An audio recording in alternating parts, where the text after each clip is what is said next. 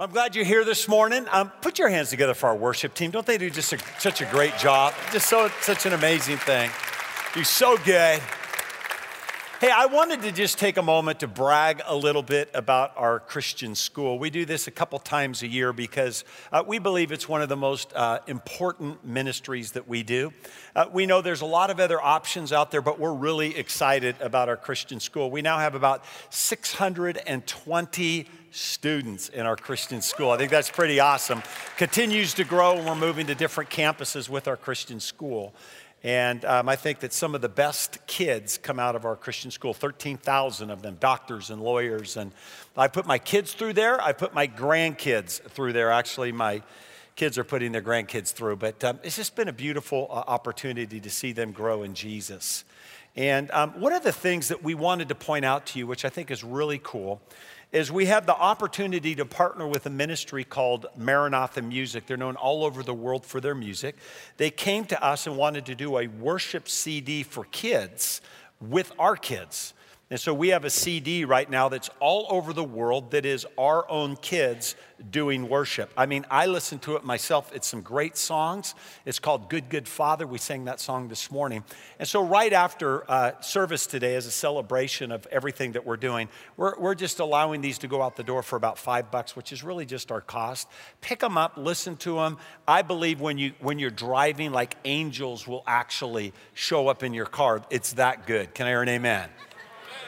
Some of you are laughing. It's true. I had 4 of them this week show up in my car. It was great. So, hey, listen, we are continuing a series that we started last week called Too Good to Be True. And it's a series about relationships.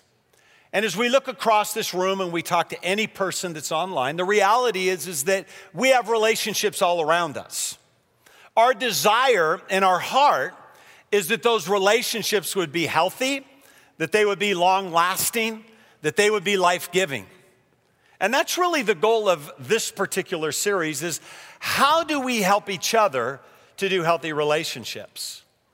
Unfortunately, we know that life can be tough and challenges can happen and relationships can be difficult. Anybody have 1 or 2 of those? Come on, wave at me. There's 4 of you. Good. Well, this series will be just really good for the 4 of you. But the reality is that despite our challenges and despite some of the dysfunctions that might be around us, God has a plan for your relationships.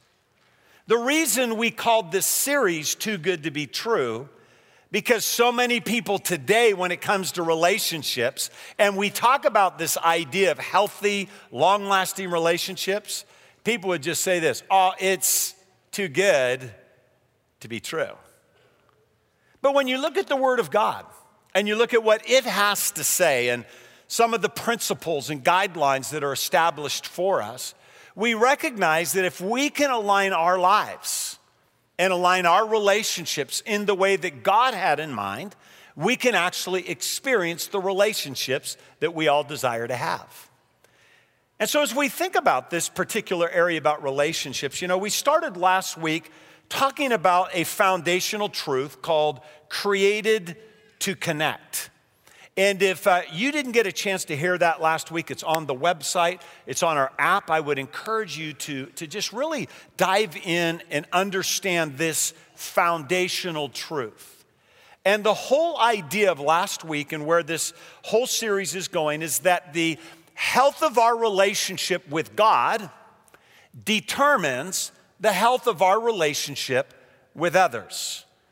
And the more that we have an intimate, personal, close relationship with God, the healthier our relationships will be around us. Because everything that we need to do life comes from Him. And unfortunately, so many people today spend little time with God and wonder why their world is falling apart around them relationally. It's because you tried to do it on your own. And listen, if you're looking for finding some more grace or some more love or forgiveness or overcoming some obstacles, that doesn't come by breathing on a brown paper bag or hyperventilating and beating on your chest. It comes from spending time with Him. And He'll give you the power, He'll give you the strength, He gives you grace, He gives you mercy, He gives you love and everything that you need to where all of a sudden when you're done spending time with Him, you can now go into a relationship with strength and looking at that relationship the way that God wanted it to be. And if this is true, the opposite is true. That if you're lacking a relationship with God, the relationships around you will be hindered. I wish it was different, but it's just simply true. The Bible says that without Him, you can do nothing. Relationships fall into that category. And I find that those today, again, where they're having the biggest marriage challenge or relational challenge with someone, oftentimes when we ask the question, listen, how much time are you spending with Him? Well, I've been kind of busy.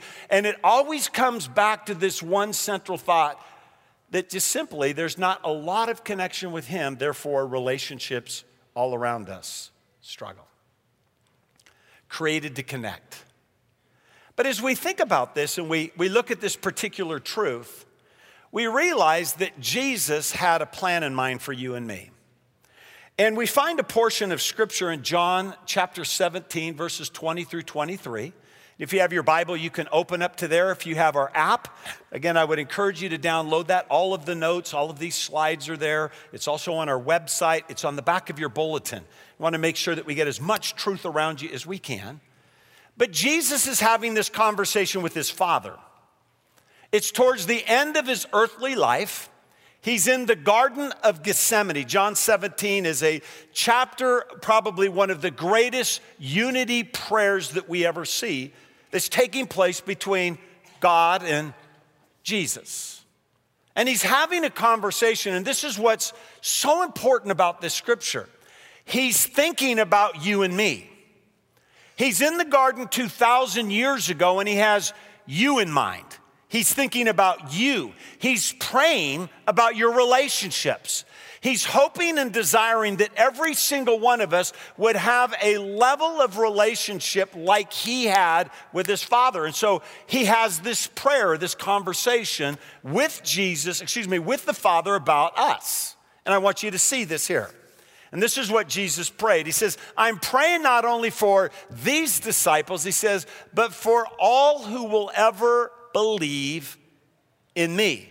Anybody here believe in Jesus? So He's saying, I'm praying for every person that just raised their hand. He says, and through their message, I pray that they will all be one, just as you and I are one. And when you stop and you think about that prayer, Jesus is saying this: I wish that people today that follow me would love each other as much as we love each other, Father. And you think about the trust and the love and the care and the unwavering intimacy that took place. He says, that's what I'm praying. Seems a little bit too hard to believe or too good to be true, doesn't it? But this is His prayer. And He goes on and He says, just as you and I are one, as you are in me, Father, I'm in you. And He says, and may they be in us. So not only will they have a relationship with unity this way, but there would be intimacy this way. And He's beginning to connect this thought that I just pray that they would have this personal, intimate, daily, ongoing relationship with us, Father, so that when they do relationship everywhere else, they have everything that they need to make it right. And He goes on, He says, I've given them the glory that you've given me so that they may be one as we are one. And He finally says, and I am in them and you are in me, and may they experience such perfect unity that the world will know that you sent me. Lord, let them love each other so much that the world that's broken and dysfunctional and hurting and falling apart, the hatred, the political tension, the injustice that takes place, that they look at us and they begin to recognize that there's something different about us that call themselves children of God, that they come by the thousands to find healing and hope and peace and unity and relationship in the way that God desired. This is Jesus' prayer. And when you look at this, you realize this one thought, is that life just doesn't seem to go that way oftentimes. I mean, you just stop and you think about the world in which we live. You just think about your own world. Think about your neighbor, your coworker.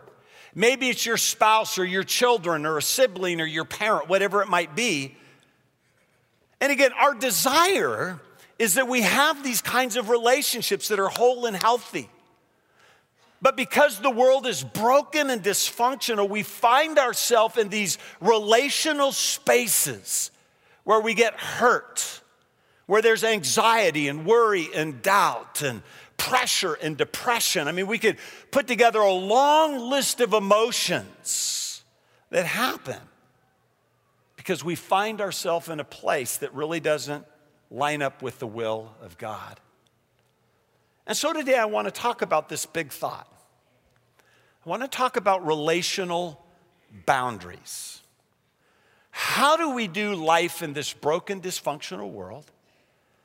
How do we do relationships with people around us, even if they might be toxic? Maybe they're dysfunctional.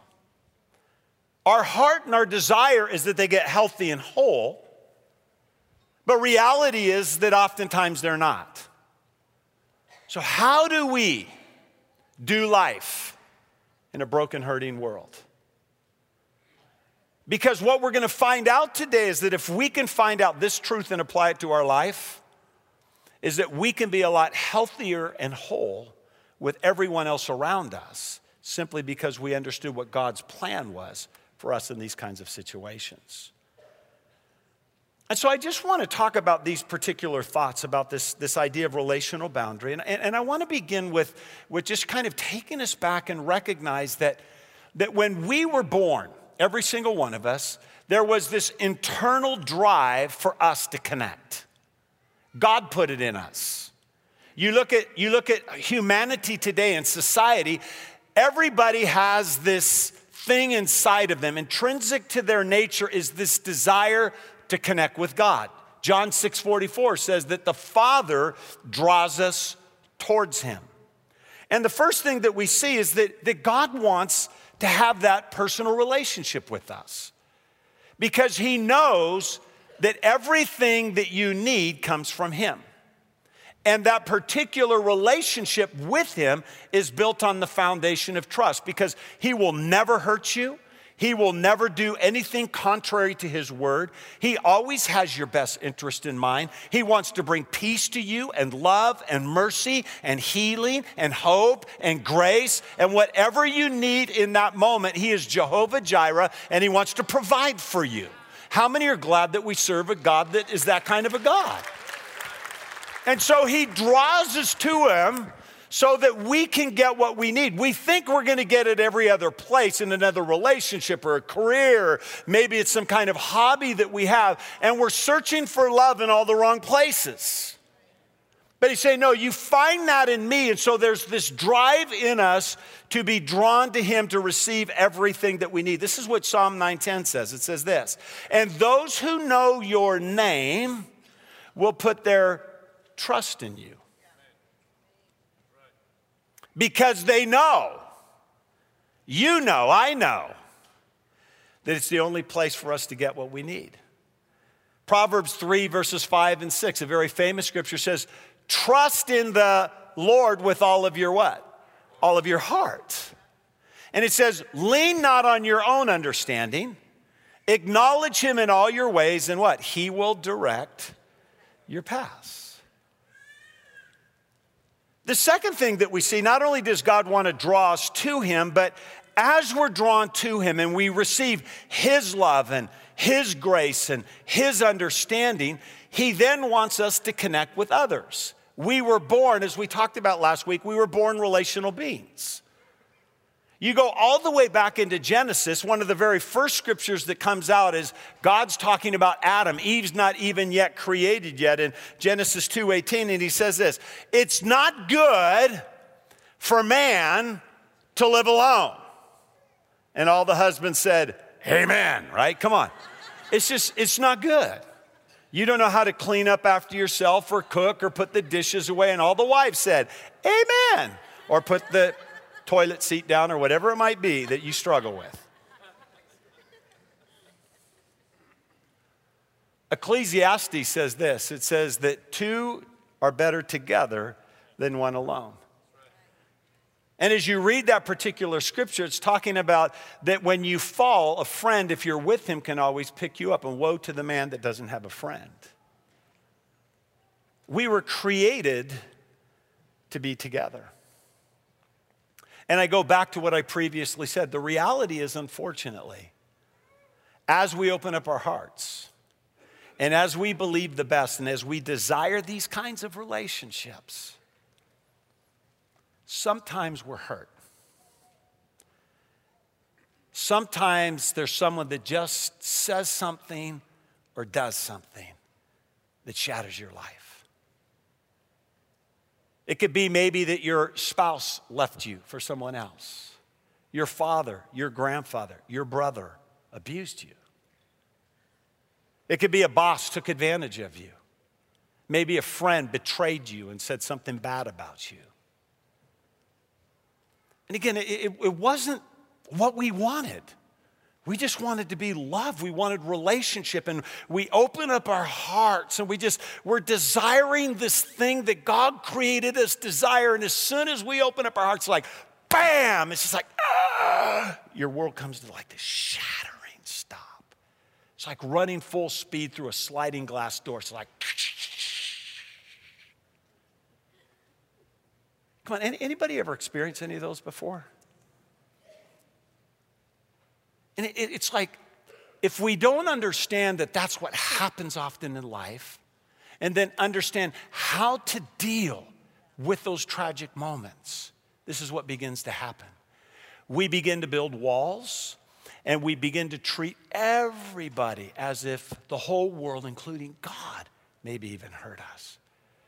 And all of a sudden, we find ourselves in a real, funny, hard place. And so we have to go back to this thought. We have to realize that relationships, let's go back to God because this was his design. Relationships were supposed to be built on this idea of trust. And when you think of the word trust, it means the ability to be vulnerable with another person and not feel threatened. That you come to this place where you can just be you. You can just share your deepest hearts and your deepest thoughts and your deepest emotions and just be you. That's called trust. And when you look at this word trust in Scripture, in the Old Testament, 116 times, we see this word trust show up, and it's trust in God or trust in others. It's a Hebrew word, it's the word batak. And it simply means this: careless, carefree. It's not careless like living life careless and just kind of doing what you want to do. It means that you live life careless. You're free from care or concerns. That when you're in a relationship, it's like there's nothing that you have to hold back because that relationship is batak. It's carefree. And when I think about that, and again, you may have a relationship like that or many like that. I'm thankful I have some of those relationships in my life. I think about my wife. I've been married 38 years, madly in love with my wife. She knows every detail about my life. She can ask me anything. I can tell her knowing that despite what I might say, she has my best interests in mind. She's not going to go talk to her friends about me. She's gonna protect me. I can trust her. I have that relationship with Walter Madison, Dylan Jones. There's a couple guys around here that are like my best of best friends. that I can just open up and talk with. I mean, Walter can just come to me and say, Mark, what's going on in your life? What's going on in your thoughts? How's your marriage? How's your thought life? I want to say, hey, everything's good. He goes, no, I really want to know what's going on. I'm thankful that I can be vulnerable and honest because it allows me to build trust, and out of trust comes the foundation of bonding and love and the relationships that we all have. And if you don't have trust, you really don't have relationship. I'll say that again. If you really don't have trust at the foundation, you really don't have relationship. And when I think about that, again, just think about when you were born. You're born into this world and you don't have any clue how to do anything. I mean, you're filling your drawers, right? You're incapable of eating. You can't, you just like, I mean, you can't even talk. And you're totally trusting. You don't even know it yet, but what God is doing, He's building into your life this idea that trust is what establishes bonding, and bonding is what establishes love and relationship. And what happens in life is that when trust is broken, the bond is broken, therefore the relationship is hindered.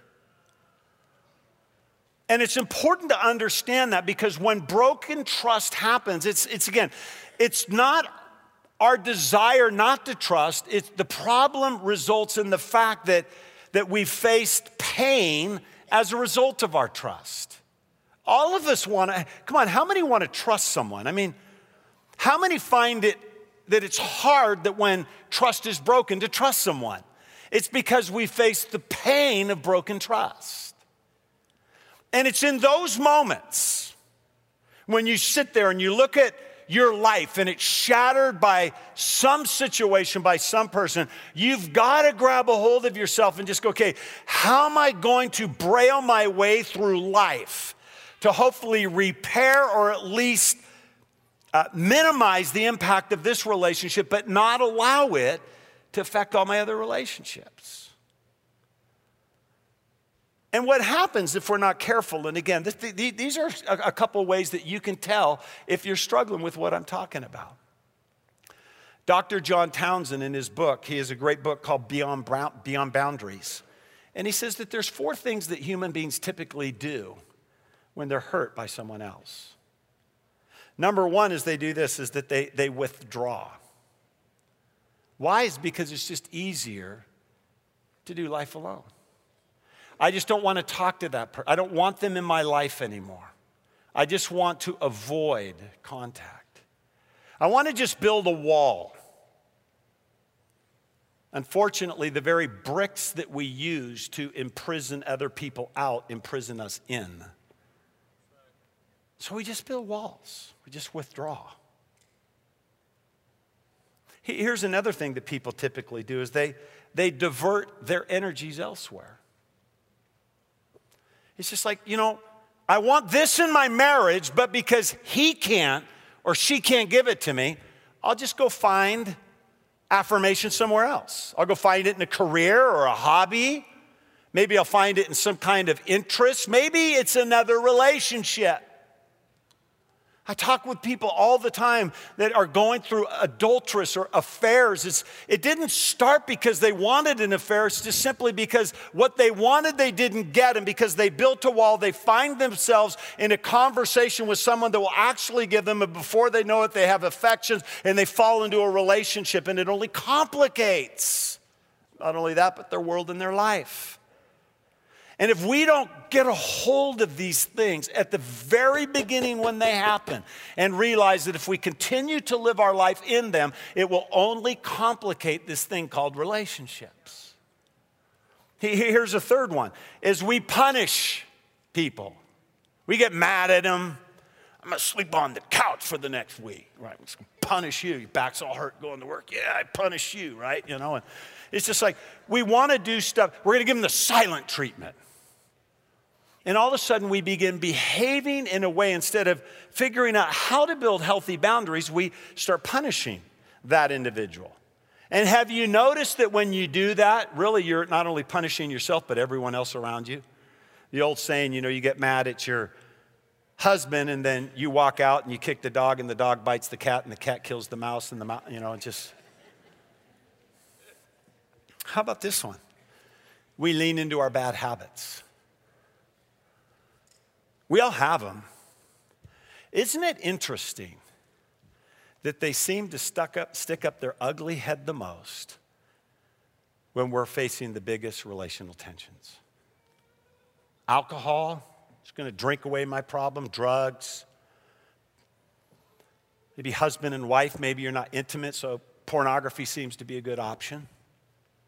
And we find ourselves in these things that pacify us, only to find out that they're prolonging and complicating the problem, not fixing it. We've all gone through them. I look at my life, and there's probably two significant things that I can think of. I remember when my parents divorced. I didn't know why they divorced, but my dad left when I was 9. And it was just this, I look back at it, and I just realized I was mad and angry, and I was doing all of these things. It wasn't until I was 35 years old where I just realized that the way that I treated people and my relationships, they were so shallow and distant. And it's because I never really understood what happened. My dad left the family. I think about when my girlfriend in high school broke up with me. And again, that may not seem significant for you, but it was probably the first time I'd really, truly opened my heart to another person to that level because I was so broken because of my dad. And I remember I was so angry and mad. I always talk about dropping out. I dropped out of high school because I was so hurt and so wounded. I just needed to go do drugs and play music, and I ended up shipwrecking my life for years as a result of that broken relationship. The good news is I found the best woman on planet Earth, and that was a good thing out of that situation, but wherever you're at, baby, I love you. See, we all go through them. And these things really happen to us. And so it's important when we're trying to do life and we're opening up our hearts and trying to build relationships that when something happens, that we understand what we need to do. And what those principles really are is it's called about developing healthy boundaries. Boundaries are biblical. God established plenty of biblical boundaries himself.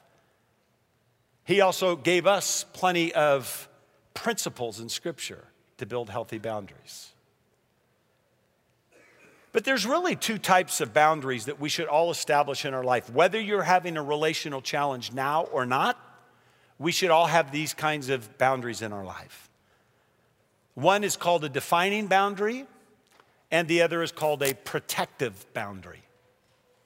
A defining boundary is simply this. It's a boundary that you establish that really is biblically based, it's non-negotiable, and it's unchangeable. It's actually based on the Word of God. You look at the Word and you say, this is who I am. I'm not going to allow a parent, a coworker, a friend, a peer, anybody to define me. I'm not average. I'm not insignificant. I'm not a loser. I am a child of God. I am an heir of God. I am a joint heir of Christ. His plans for me are good and not evil.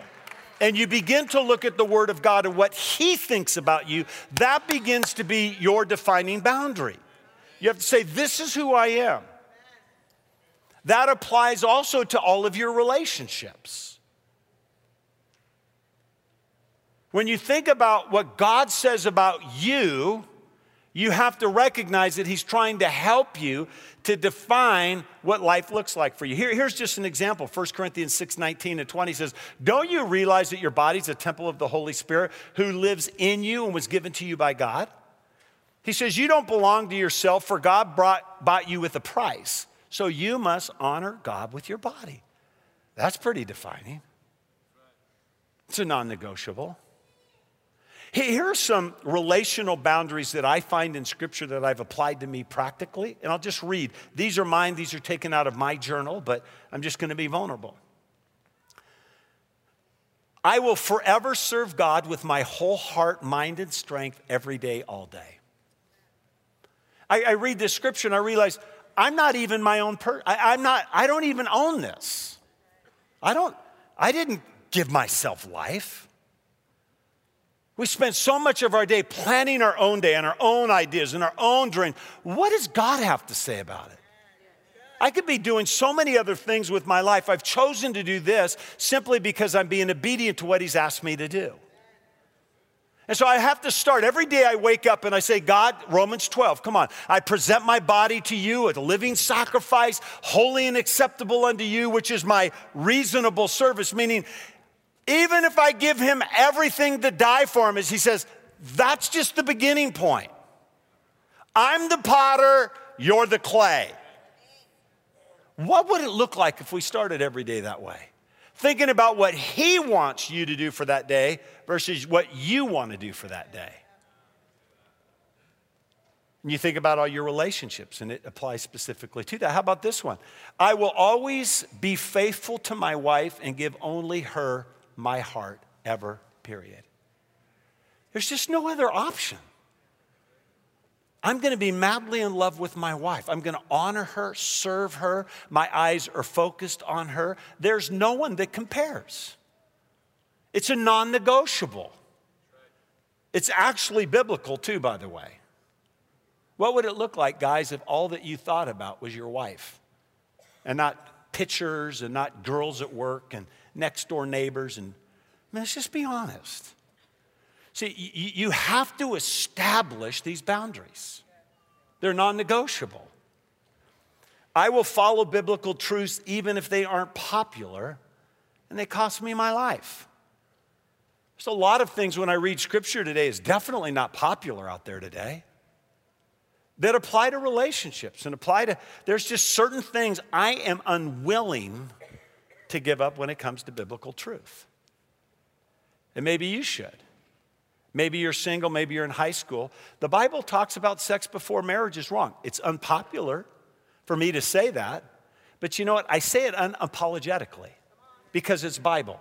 And if you have a problem with that, take it up with the Bible. And so my point is this, is God says that to help you, not to hurt you. It's a relational boundary. It's a non-negotiable saying, if this is what God says, even though I want this really bad, I have to put a boundary around this behavior because if I don't, it's going to hurt me. It's going to come back to bite me. So we say that in love to help. We have to realize that there's these things called defining boundaries. There's also a thing called protective boundaries.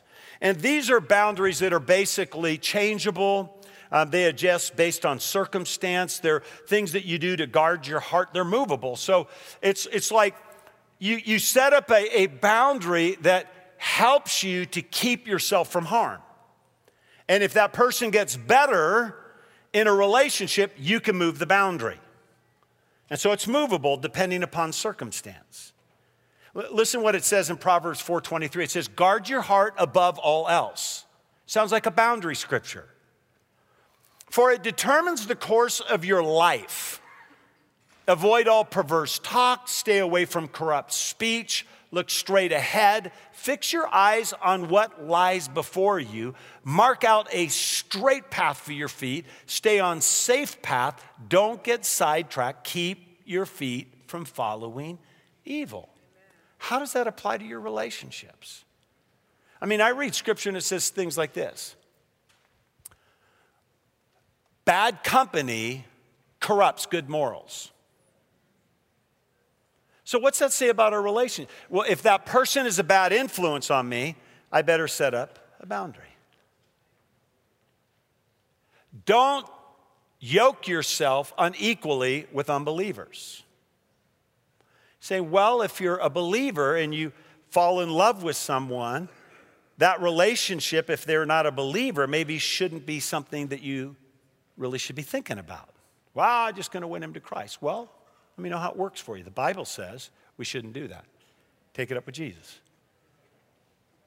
But see, there's these principles there that society just screams at us and tells us that, listen, we're narrow-minded. Listen, it's okay to be narrow-minded if you know you're right. It's just to help us. We've been so culturalized in our society today where we just want to just ignore them or get mad at them because we want something more out of our carnality than we do out of our wisdom. And I'm just telling you, I've done this long enough to know that, listen, I've got to put some defining boundaries in my life, and I've got to put some protective boundaries in my life. And if I can do that, as I walk through relationships and challenges, I know where to draw boundaries and where to move boundaries and where to keep boundaries, and I can live a relatively happy, healthy whole life, despite everything going on around me. So let me just do this in just the last few minutes that we have together. Let me just talk about some practical things that you can do in relationship to all of those friends around you, family around you. How do you establish healthy boundaries for you? Here's the first thing that every one of us should do if we haven't done them, is define who you are. For me, I've got 6 life values I pray over my life every day: love, serve, honor, excellence, empowerment, and faith. They're not just life values, they're relational values. I'm going to love every person. Love the Lord my God with all my heart, soul, mind, and strength. I'm going to love my neighbor as myself. I'm going to love everybody. I'm going to serve. I'm going to pick up trash. I'm going to be right alongside of every person and serve you, to honor you and to lift you up. I didn't come to be served. I came to serve, just like Jesus. It applies to relationship. Honor. I'm going to honor you as a person. Empower. I want God to do the best in every person. I'm going to cheer you on. I'm going to be the first person taking notes in the front row. Why? Because I want people to feel empowered and that I trust them and I love them, right? So define who you are. Set up those boundaries in your life. This is who God told me to be. And just do that. Here's the second thing that all of us should do, is that we should define who we are not. Don't listen to culture, pop culture, society, media, entertainment about how to build relationships or how to do love. I mean, it's stuff like, I'm just not going to do drugs. It's just because it's hurtful. It'll mess up all my relationships. I'm not, again, I choose not to drink. I'm not saying that you don't have to, but I just don't. I don't look at pornography because it's going to mess up my relationship with my wife and my own life. And so there's certain things that you go, I'm not going to be that person. That's called a boundary. Here's who I'm going to be. Here's who I'm not going to be. And I'm drawing a line and I'm making a choice today saying, I will no longer be that. And you watch how that personal decision impacts and empowers and enhances the relationships around you. The third thing is this, is learn to say no with conviction. Nancy Reagan, for those of you that would be old to know who she even is, had it right when she just said, just say no. Just say no. If you're getting to a situation with a person, whether it's a conversation or maybe some kind of sexual behavior that you shouldn't be in, or some kind of argument that you don't want to be engaged in, just say no. Just say, I'm not going to do that. I'm not going to engage in that conversation. I'm not going to get engaged in that kind of behavior. I'm not going to go to that bar with those guys. I'm not going to go to that strip club. I'm drawing a line in the sand, and I'm saying, no, that's not me.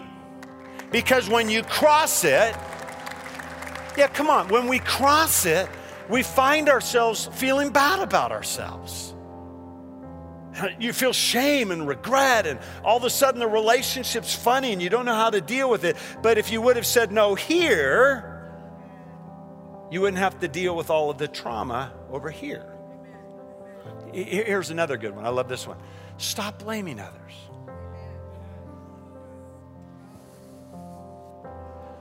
Listen, we're not responsible for the behavior, the attitudes, or the devastating words that people speak to you. But we are responsible for how we respond. And the best that we can, it's like I got to put a boundary up and say, I'm not going to allow your behavior to devastate my life. I'm just not going to do it. It may sound hard. It might even sound a little non-Jesus, but it's not like I'm going to open up my heart and just go, hey, just spit on me and hit me with a bat, and I'll just, no. So I'm going to come to this place and realize that I'm going to take responsibility for my own actions.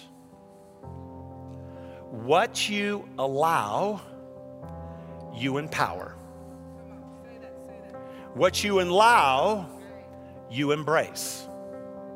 You enable someone to continually treat you that way simply because you haven't said no. So set that limit. Have that conversation.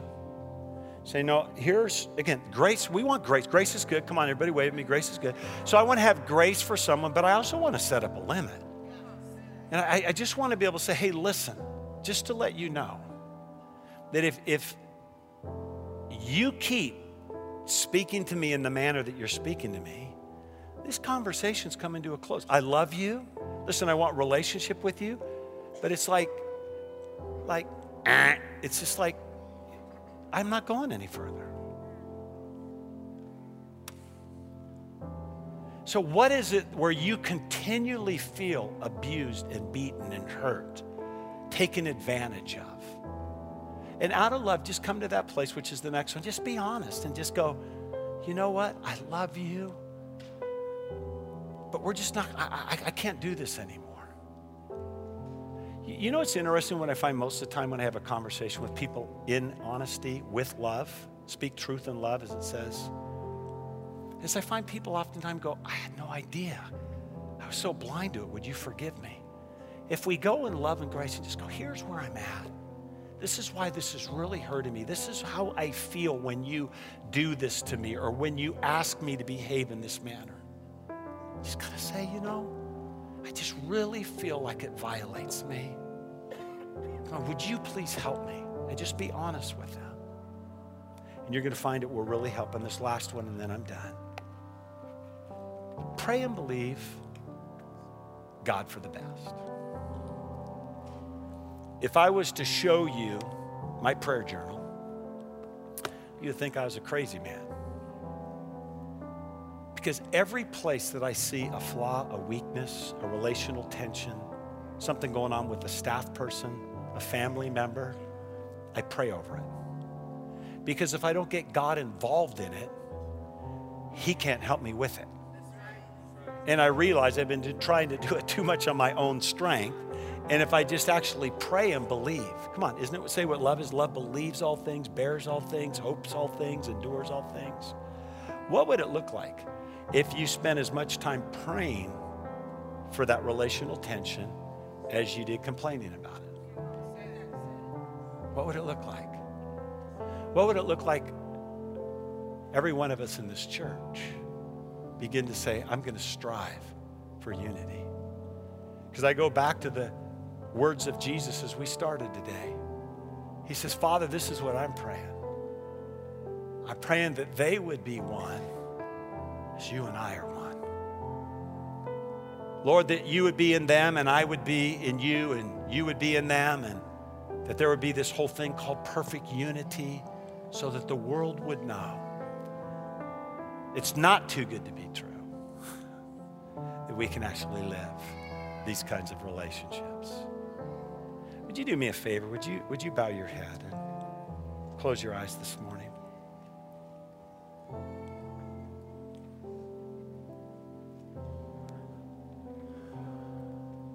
Lord, we know that, God, these truths, Lord, go very deep into our heart. Lord, we live in such a broken and hurting world. Lord, there's probably not a person in this room or listening online that hasn't been affected or impacted by a broken relationship. Lord, I know that there's some here today, Lord, that even are struggling deeply, just trying to get through another day. Lord, I know this room's filled with people that have distant relationships with parents. Some have been abused sexually, physically, verbally. But there's some in this room that are struggling through a divorce, tensions with siblings, coworkers, boss. God, it's just so complex, God. God, we need you. God, we need you to help us, God.